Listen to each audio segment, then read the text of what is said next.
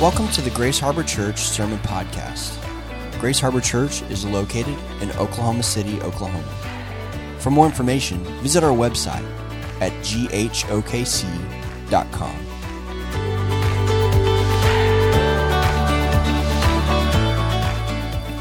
This is Matthew chapter 5, verses 1 through 12.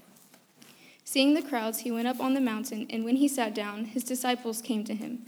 And he opened his mouth and taught them, saying, "Blessed are the poor in spirit, for theirs is the kingdom of heaven. Blessed are those who mourn, for they shall be comforted.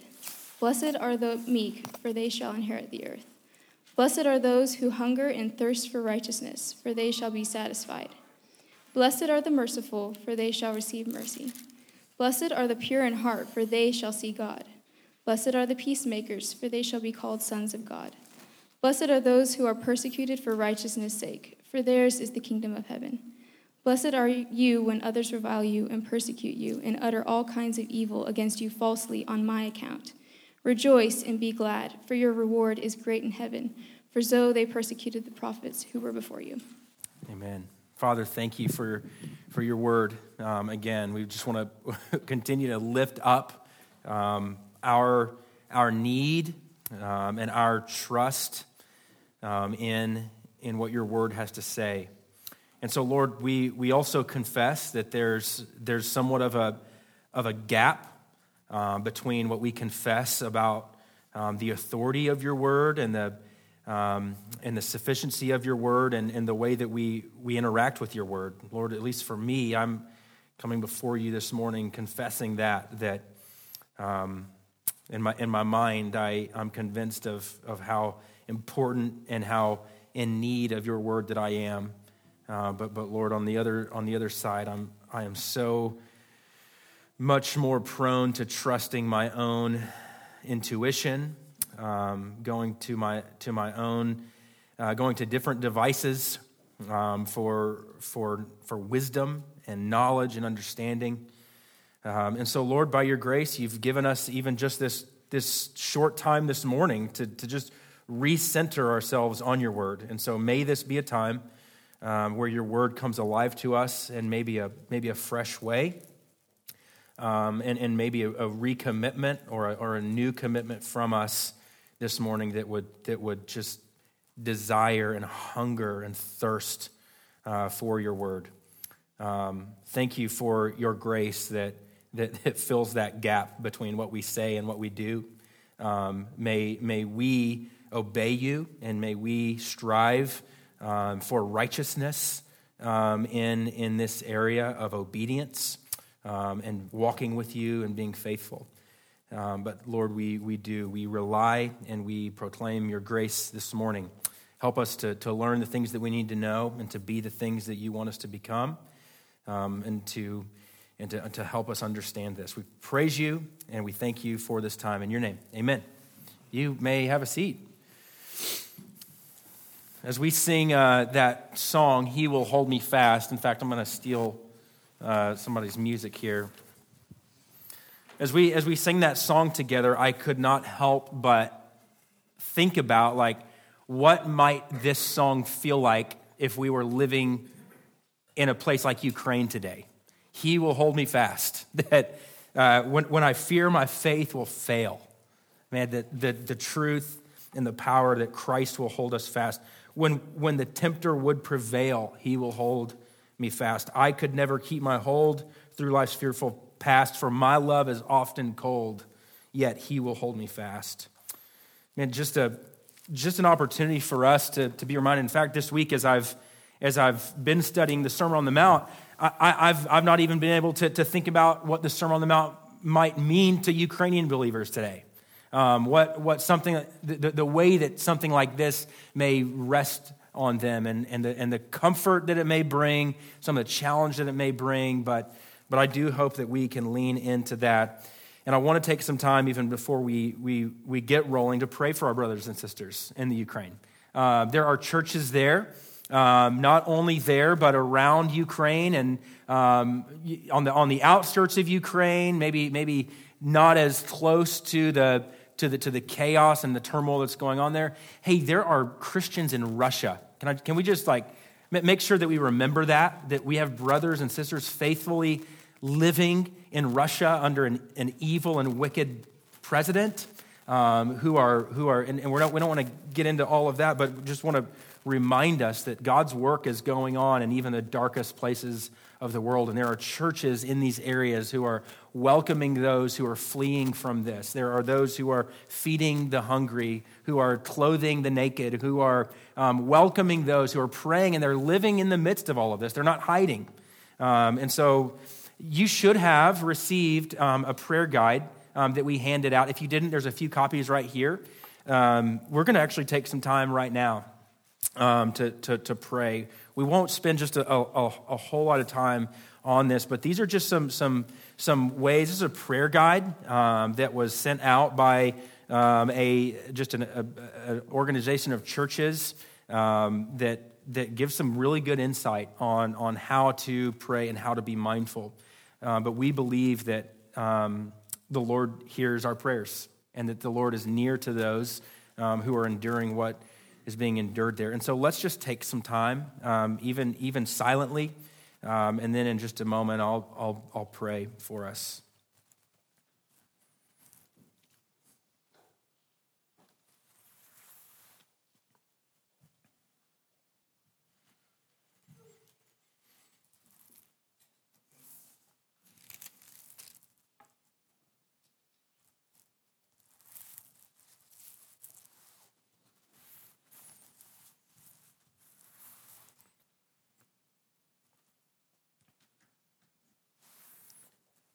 Father, you do not guarantee that our lives will be without suffering. You never promise a turmoil-free walk with you.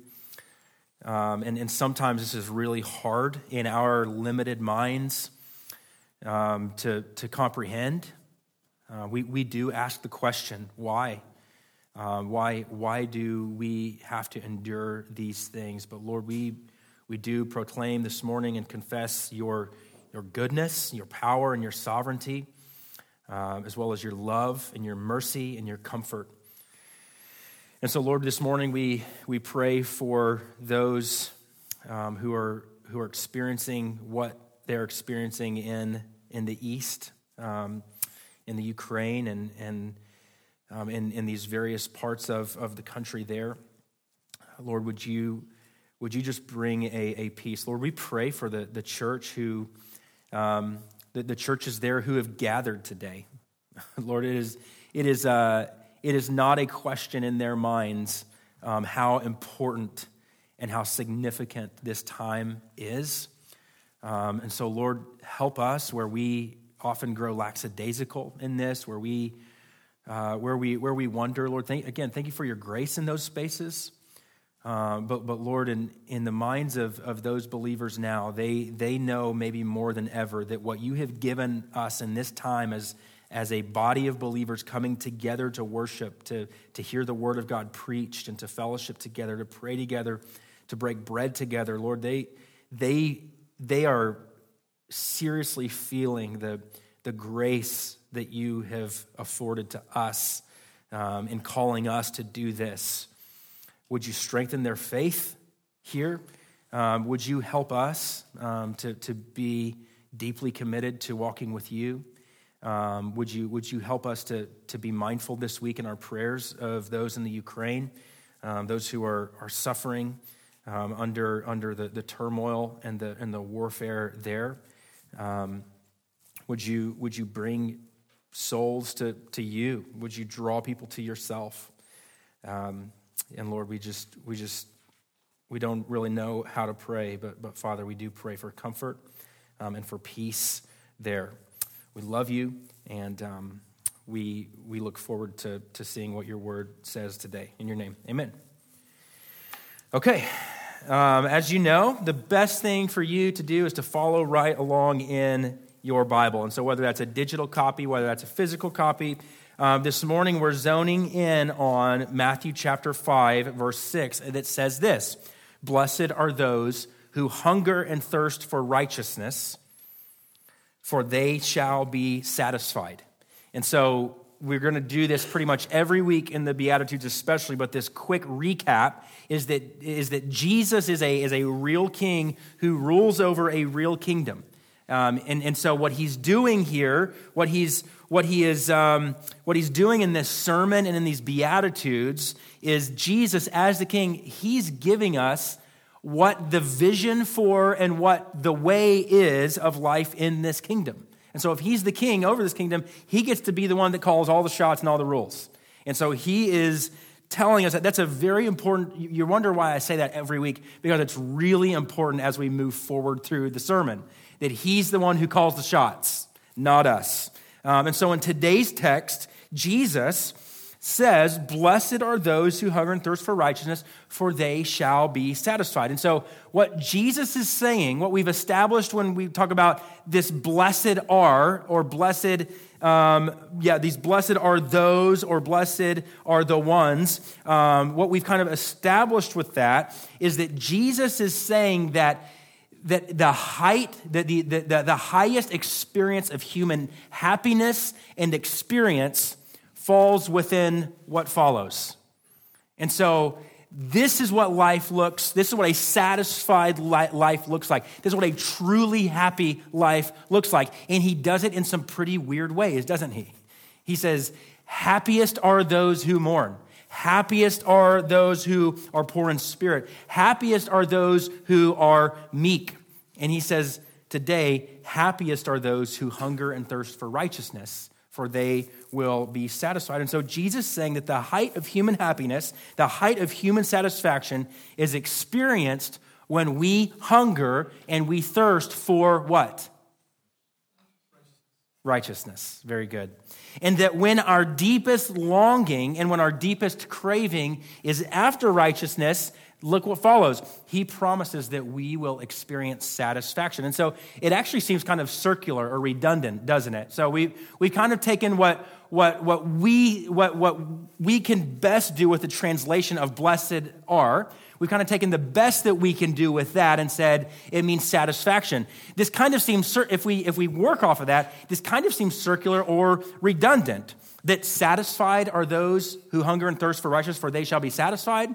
Well, rather than being redundant, I believe what this does is it actually causes us to see the importance of what Jesus is saying. There is some maybe intentional redundancy here.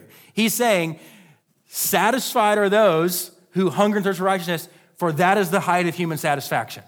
That's what he's saying. Now we're going to try to understand and explain what that means. Repetition isn't always bad. We've talked about that before. Repetition isn't always bad, and it's actually a common approach in the scriptures to highlight that something's really significant. When something's repeated, when something is said more than once. And so it really feels like every single week, I am convinced that this is the hinge beatitude. You're probably like, okay, Nathan, everything's the most important thing. Like you say that this is the thing that everything hinges on. I really kind of feel that way about this week. Next week, I'm going to feel that way too. But today, I really feel that way, okay? But that's just the nature and the glory of Jesus, isn't it? Everything that Jesus says is the most important thing, right? Everything that I say is not the most important thing. Yet, Jesus, because he's Jesus, he can do that. Everything that he says is the most important. And so today, blessed are those who hunger and thirst for righteousness is the most important, okay? That's theory number one. And so we're going to try and wrap our minds around this today. We're just going to do some work today. But here is the danger, especially in a verse like this, that we would merely come to an intellectual understanding, or that we would merely attempt to master this as a concept and not actually experience it. In fact, I think that's what is directly implied by this verse, that we would not merely perceive Jesus intellectually, but that we as disciples of Jesus would seek after him with a deep affection and a deep adoration. Right? You see what I'm saying? Like there's a way for us to know what we need to know about God without actually having a hunger and a thirst for God.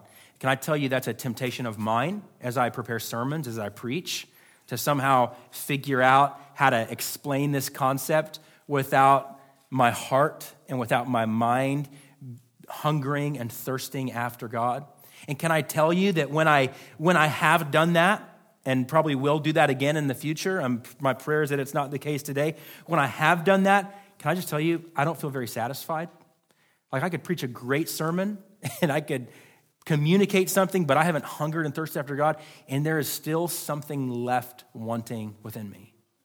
And that may be the case for us in a lot of ways. And so that's the danger here, is that we would simply try to understand. Today, the goal is to understand what he means by righteousness. I'll put that all out there. We're kind of really focusing on this word righteousness because it's kind of confusing. And so that is what we are in danger of, that we would merely perceive just intellectually, but that we would not seek after him with this deep affection and deep adoration and this deep longing. In fact, to put it provocatively in the way that Jesus says it, that we would hunger and that we would thirst after righteousness. That we would hunger and thirst after righteousness. The writer of Ecclesiastes, I think, gets us off on a good start on understanding what Jesus is addressing here. This is what Ecclesiastes chapter 3, verse 11 says. He has made everything beautiful in its time. Also, he has put eternity into man's heart, yet he cannot find out what God has done from the beginning to end. And this is what St. Augustine says. St. Augustine says, "Thou hast made us for thyself, and our heart is restless until it rests in thee." And so you've got the writer of Ecclesiastes, you've got one of the earliest church fathers who are addressing something that's universal. And what is that? Longing. Longing is the universal experience of humanity. We need to understand that. Jesus is assuming that we know this. He's assuming that we are aware that every human being who has ever been created, raise your hand if you're a human being who's been created. Every human being who has ever been created, the universal experience of us all is a longing. So that's not just the truth about those who are followers of Jesus. It's not just that true of those who follow one of the other world religions. Everything that underlies everything in us is the result of a longing. And that's what Ecclesiastes is saying, that God has put eternity into man's heart. And so why is this the universal experience of humanity? Because God is our creator.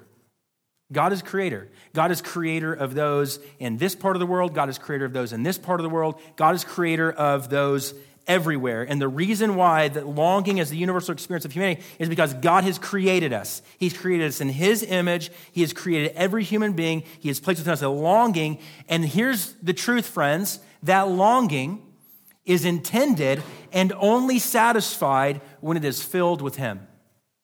It is only satisfied completely when it is filled with him.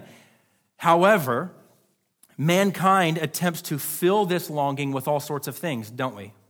Like we try to fill this longing. So those things that you have filled your life with, that you thought maybe this will satisfy and then it didn't, that confirms what the scriptures say. Eternity has been placed within your heart. And you can't make sense of what's going on.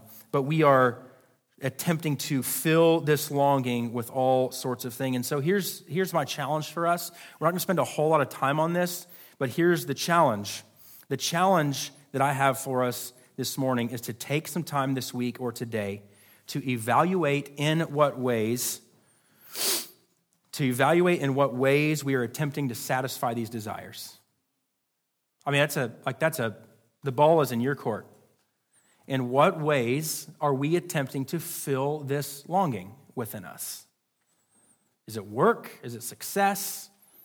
I know there's a lot of kids in here. Is it, you know what? There's this longing in us, relationships.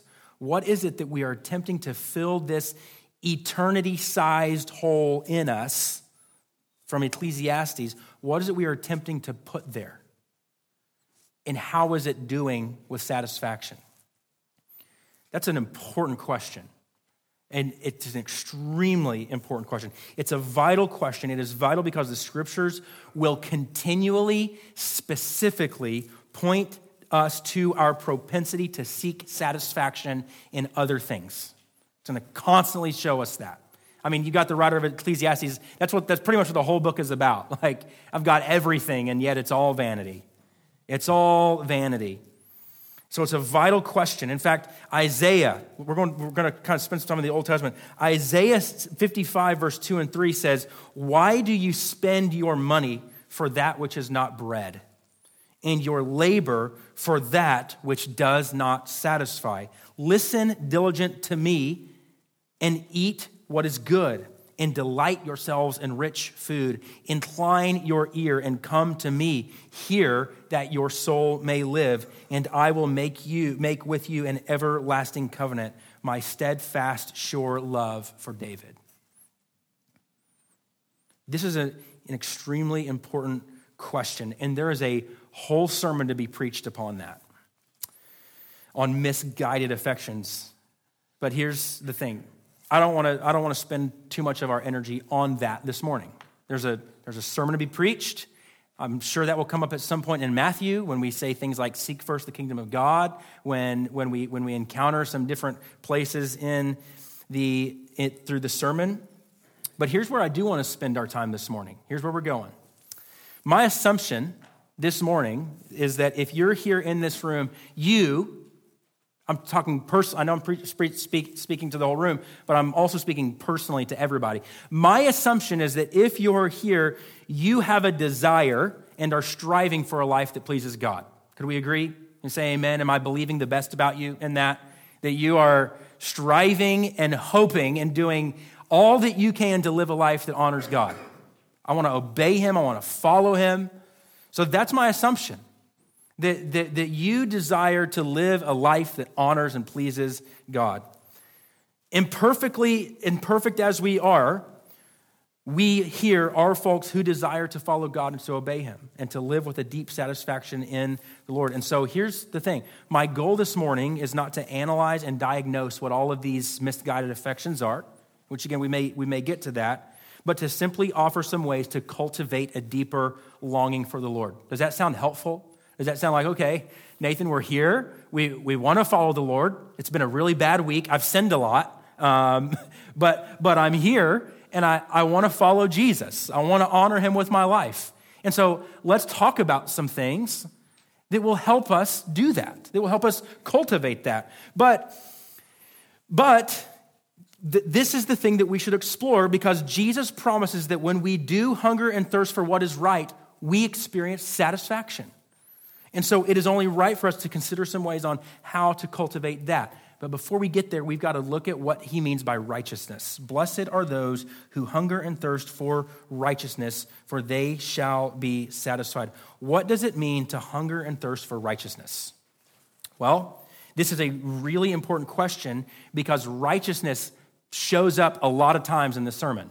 6 to be exact. Maybe more depending on your translation. I don't know if there's some other places, but in my translation, righteousness appears twice in the Beatitudes, here in verse 6 and again in verse 10, and then it appears another 4 times in the remainder of the sermon.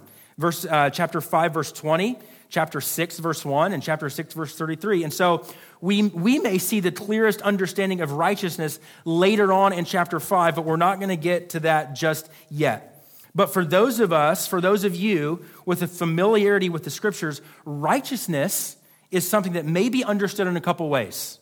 So I'm just going to kind of give you a quick summary of righteousness in the way that we can understand it. When you see the word righteousness, it can mean a couple of different things. And they're both biblical ways to understand what righteousness is. And so one way that we can understand righteousness is living in such a way that honors God. That we would live in a way that honors God. That we can see righteousness and understand righteousness as obedience to what he says to do. That we would obey what he says. The other way that we should understand righteousness, and more fundamental, I would say, is imputed righteousness.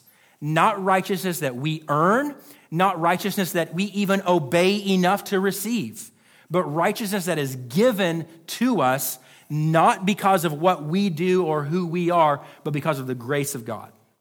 Those are ways that we understand righteousness. Some ways that we refer to imputed righteousness is justification or salvation. So those are some of those ways. And so you have righteousness as obedience, and then you have righteousness as salvation. In both, the Bible uses both words, the same word, to explain two different thoughts, two different ideas. And so there is a righteousness that we receive passively, meaning like Jesus gives it to us. It is a free gift of God. Nothing that we can earn, nothing that we've done. And so there's a righteousness that we receive passively, and there's a righteousness that we pursue actively. You see that? You don't have to agree, but you understand what I'm trying to establish here? That's going to be really important. In fact, in verse 10 of this chapter, to see kind of this active righteousness, in verse 10 of this chapter, we see that there is a result of living in a righteous way. And this doesn't mean being persecuted only due to the fact that you're a Christian. When Jesus later in verse 10 says, "Blessed are those who are persecuted for righteousness' sake, for theirs is the kingdom of heaven," Jesus is not just saying that you're going to be persecuted because you're a Christian. You are a Christian, but what he is saying there is that this is persecution as a result of living in such a way, a righteous way, that is at odds with the world, that is in obedience to Jesus. And I would submit to you that directly following that, salt and light, the salt of the earth, like that is supporting what Jesus just says. You are the salt of the earth. And what we're not going to get too much in this, but Matthew 5:13 and 14, this is a warning.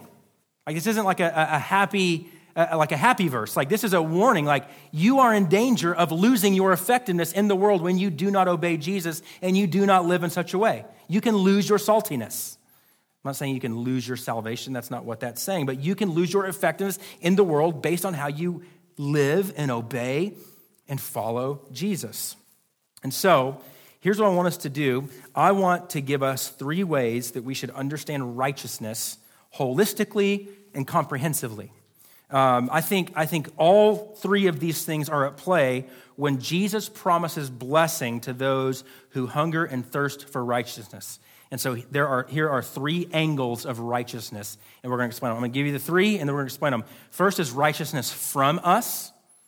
Secondly is righteousness around us. Thirdly is righteousness for us. These are 3 angles of righteousness that when we see them in the scriptures, how we should understand righteousness. And so first is this: blessed are those who hunger and thirst for righteousness. Well, this is a righteousness from us. Simply put, doing what is right. Doing what's right. Doing the thing that God has called you to do in obedience as a follower of Jesus. Summed up, again, this is a desire to live in a pure and holy way before God.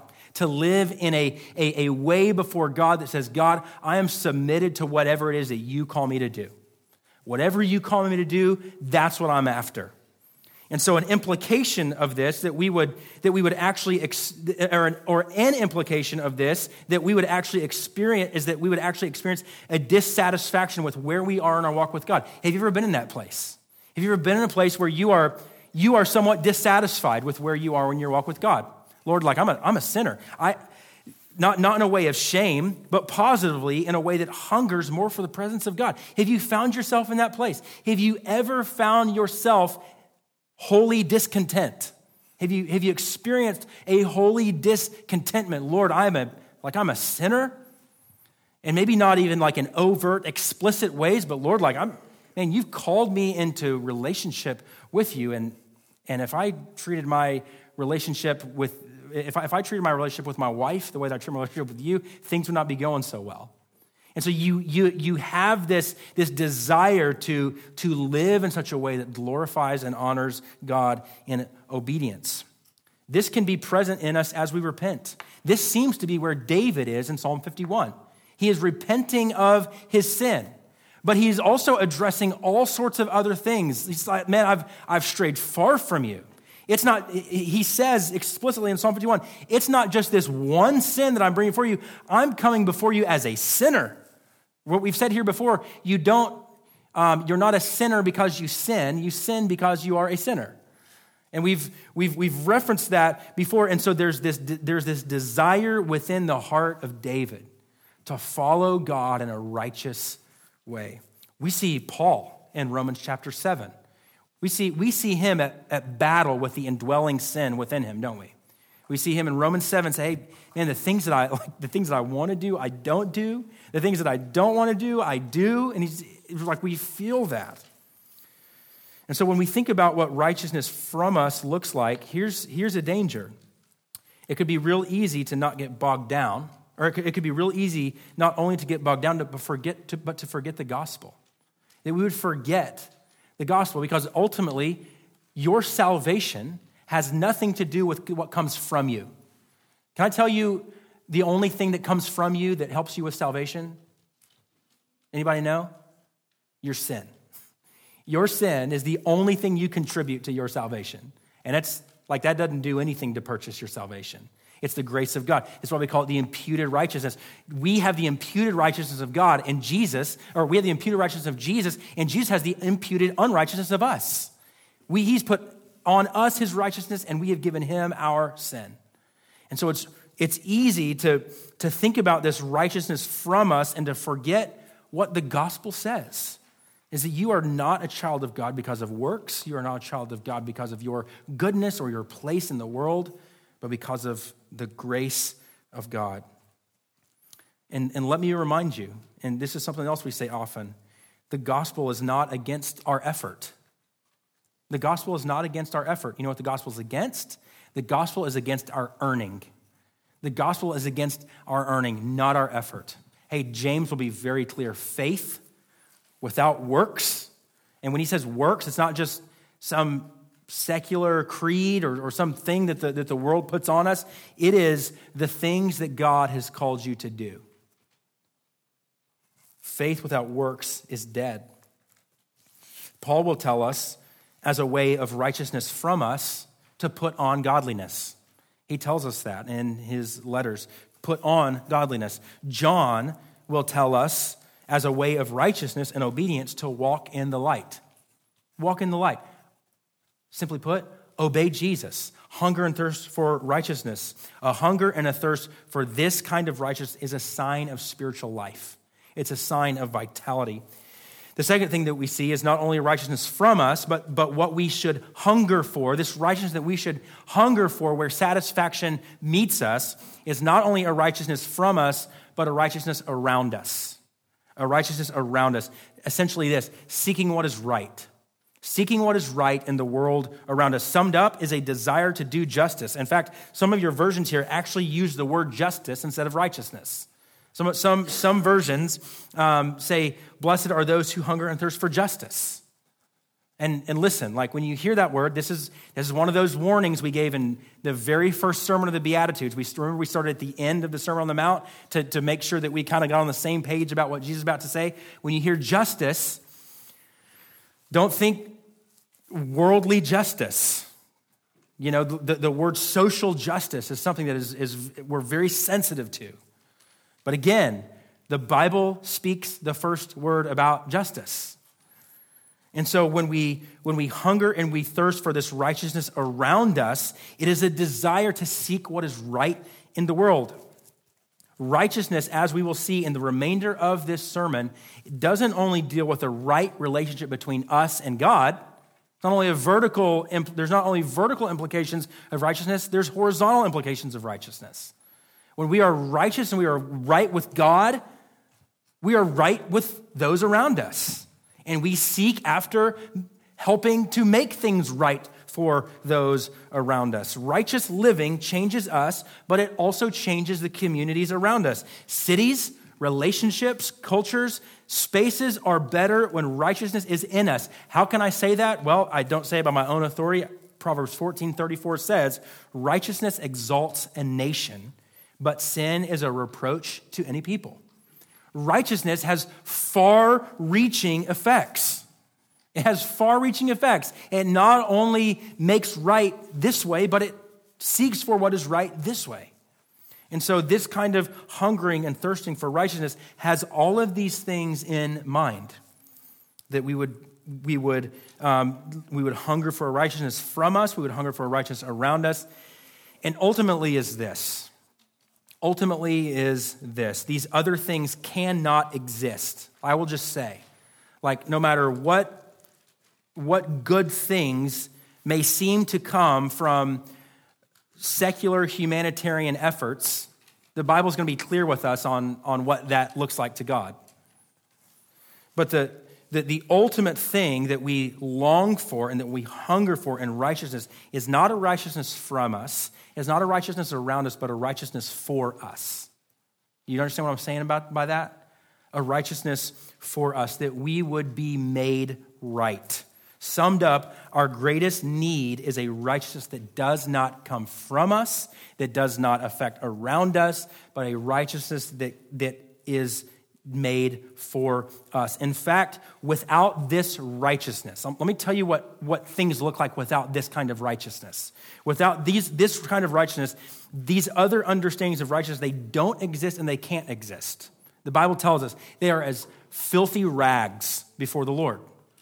Even the good deeds. And so the question begs to ask, what good is coming from these places? Maybe there is societal change that's going on, but what the scripture makes clear is that without a righteousness for us, imputed to us, that anything that we do is filthy rags. And that seems hard, that seems uncharitable, that seems like that's not fair. But that's what the scriptures tells us. Jesus is preaching and intends this sermon only to those who will receive a righteousness that cannot come from within them, cannot be earned, and cannot be worked for. This is the righteousness that we need. This is the righteousness. And the Bible tells us is that Jesus is our righteousness.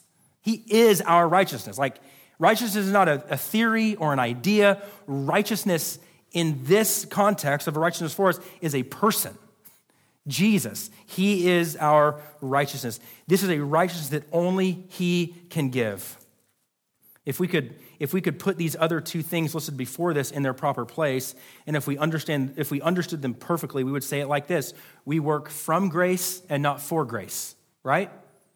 We work from grace. We have been saved to do good works. That's not just Jesus, that's Paul saying it. That's James re-emphasizing that point, that we are saved not just to sit, but saved in order to do good works. And again, not just good works, good deeds, to obey Jesus, to obey what he has said and what his word lays out for us. And so we work from grace and not for grace. We strive for a righteousness from us and around us that only flows from a righteousness given to us. And that's it. When Jesus talks about righteousness, when the Bible talks about righteousness, these are ways that we should understand it. And here's the deal. It's really easy to kind of chop these things up in these three different points and try to figure out at what point is Jesus talking about what? Like at what point, when Jesus is righteousness here, what word is he using and what does he mean by righteousness here? There's some important things, especially as we get into Paul's letters. Like, Paul will speak of righteousness most often in such a way that is essentially this righteousness for us. But in our human minds, what we tend to do is we tend to try to chop these things up too much. We don't have a category for a righteousness that would affect every area of our life. Those who would have originally been hearing this would not have known that, righteousness isn't supposed to affect the way that I live with those around me, and righteousness is not something that should change the way that I live and that I walk after and strive to obey Jesus. They're not separating those things like we often do. And so when we hear righteousness, when we hear Jesus says, "Blessed are those who hunger and thirst for righteousness, for they shall be satisfied." And so here's four things. I have to be honest, I completely stole these four things from somebody else, but they were really helpful. I want to give you four ways, and I don't have any information on any of them. There's just four straight points, how to cultivate or increase this kind of longing. How do we cultivate this kind of longing within us? Well, let me just first say this, like, it doesn't just happen to you. It doesn't just happen to you. disciples of Jesus follow Jesus.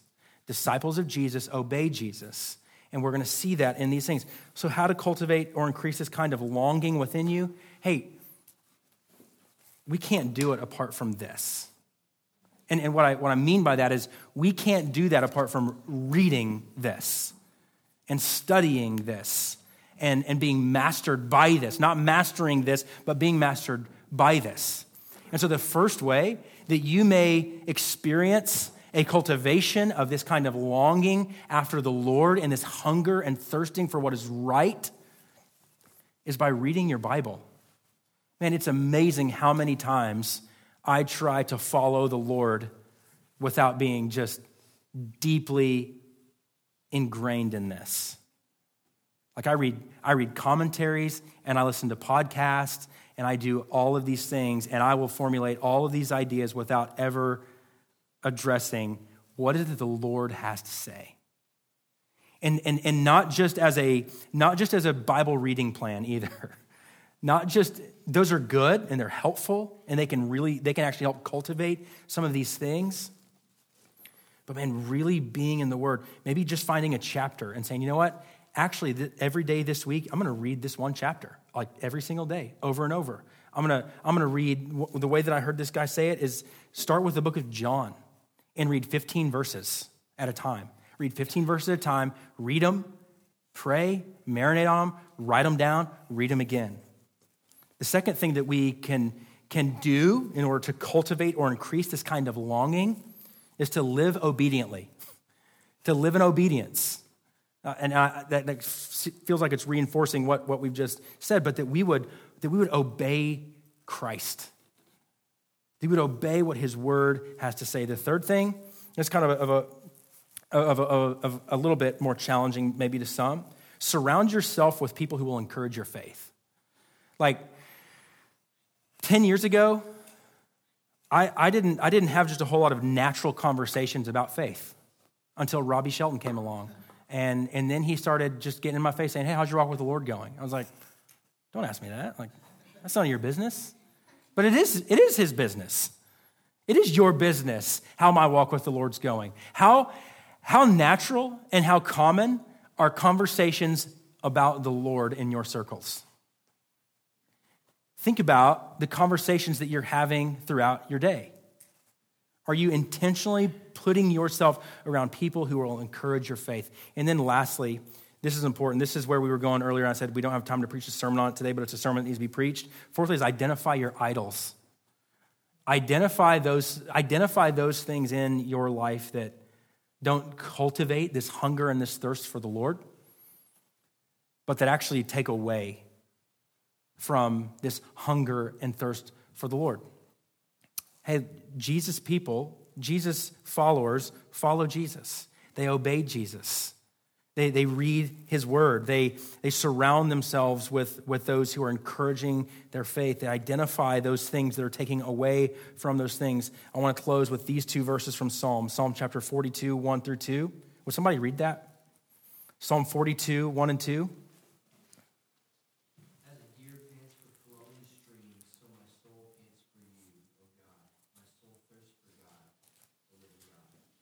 And then Psalm 63, 1 through 3. O God, you are my God. Earnestly I seek you. My soul thirsts for you. My flesh faints for you, as in a dry and weary land where there is no water. So I have looked upon you in the sanctuary, beholding your power and glory. Because your steadfast love is better than life. My lips will praise you. Lord, help us to hunger and thirst after you, but Lord, also after righteousness.